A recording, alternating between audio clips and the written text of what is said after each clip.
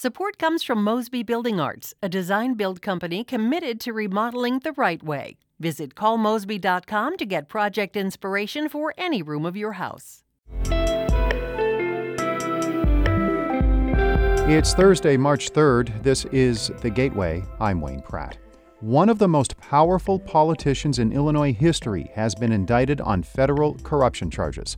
Some in Springfield say former House Speaker Michael Madigan held a huge amount of power that Democrats enabled. This is not just an indictment against Michael Madigan, but it's an indictment against the Democrat Party of Illinois that he ran for decades. Madigan is a Chicago Democrat who retired last year after 5 decades in office.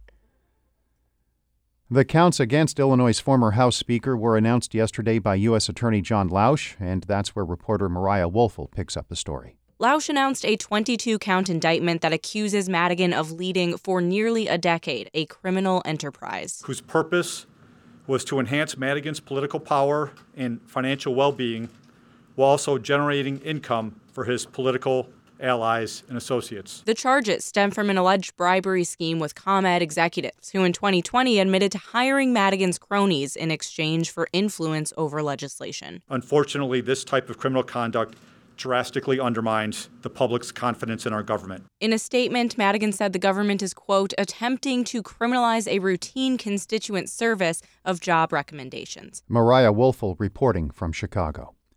The decline in coronavirus cases in the St. Louis area is allowing local hospitals to relax visitor policies.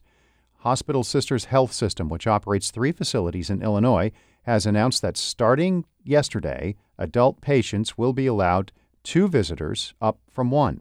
Hospitals in St. Louis have also started allowing more visitors. SSM, which includes St. Mary's and Cardinal Glennon hospitals, went from 1 visitor to 2 for adult patients in late February. Pediatric patients had always been allowed more visitors. St. Luke's is not restricting the number of visitors, but only 2 are allowed in a patient room at a time. All visitors at all hospitals must wear masks. Hospitals in Missouri and nursing homes in the state would have to allow visitors under a bill proposed in response to limits enacted during the pandemic. The measure would require hospitals and other inpatient facilities to allow a patient's spouse, parent, or guardian plus another person to visit at any time. Hospitals and nursing homes could deny a visitor for health or safety reasons. That includes showing signs of coronavirus or another contagious illness. The bill also would ensure that patients who refuse to get vaccinated could still get organ transplants.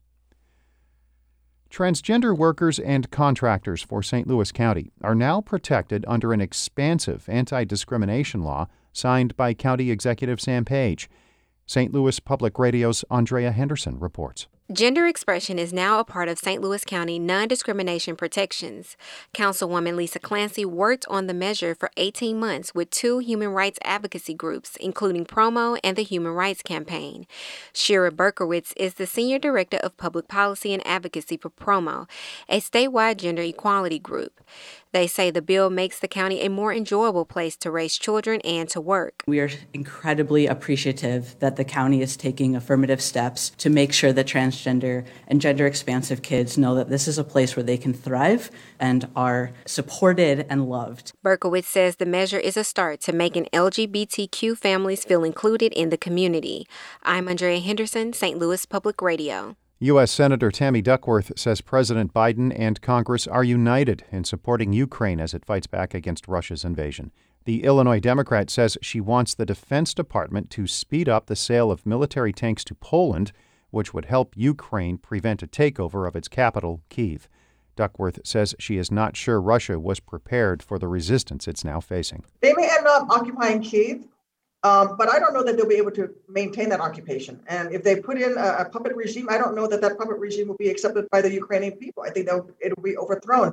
Duckworth says the U.S. must be prepared for Russia to cut off energy exports. She says President Biden's plan to release oil from its strategic reserves should help tamp down gas prices.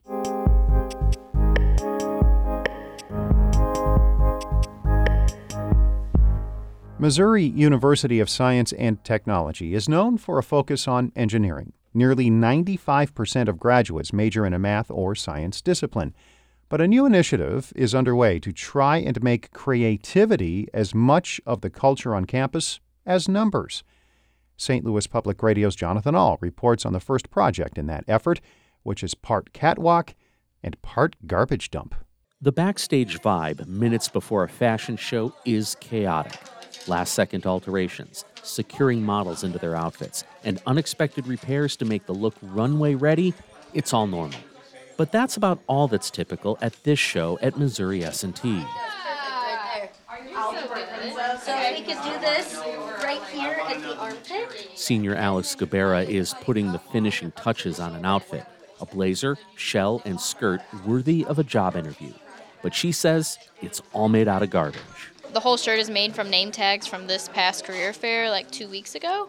So a lot of the outfit is just made of career fair trash. This is the Trashin' Show. Teams of Missouri S&T students are using garbage and recycled materials to make an outfit. The concept isn't new, but it is unusual to have such a competition at a school that doesn't have a major or even classes in fashion design. Samantha Buchanan is one of Gubera's teammates and a senior chemistry major.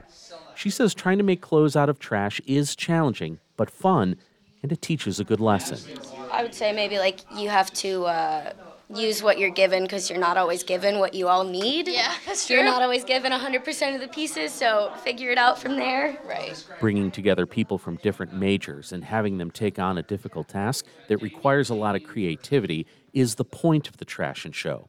It was brought to S&T by Karen Head, the school's first Arts and Innovation Director. Her charge is to combine the work of artists, scientists, and technologists at S&T to solve complex problems. You simply can't have innovation if you don't have creativity.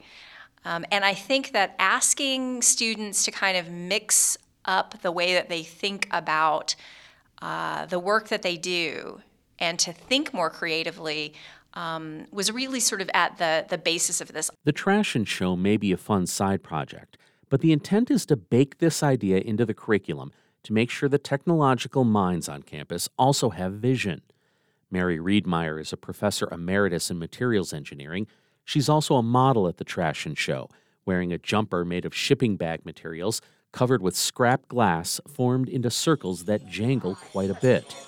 Riedmeyer says S&T students are artistic at heart, and that needs to be encouraged.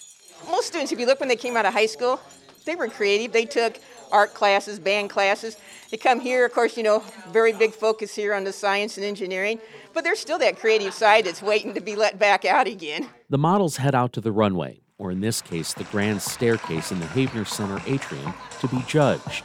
And in first place, representing many weeks of work, an exciting design concept, and a flawless execution. The models each show off their looks, and the winner of the $500 first prize went to a team that came up with a gender-neutral design without any green in it to reflect concerns about climate change. It's a wrap-style toga with faux fur and a big belt. Sophomore English technical communication major Elaine Polsander is one of the designers of the winning outfit, and she says it was a great event that gave her an opportunity to create something that never would have happened in a classroom. And, we got to make something that matters to us. We care about the climate crisis, we care about gender equality. These are all things that matter to us. So we wanted to make something that had something to do with that and share that with the school. Damian Calhoun modeled the winning look and says the team hopes to compete again next year. It was just fun to work with everybody. I don't really interact with people outside of my major, so it just brought a different aspect of collaborativity that you normally wouldn't see. The winning designs from this year's Trashin' Show will be on display at the S&T Library. In Rolla, I'm Jonathan Ahl, St. Louis Public Radio. Our Fred Ehrlich edited that report. Shula Newman is the executive editor of St. Louis Public Radio, a listener-supported service of the University of Missouri St. Louis. Music by Ryan McNeely of Adult Fur. I'm Wayne Pratt. This has been The Gateway.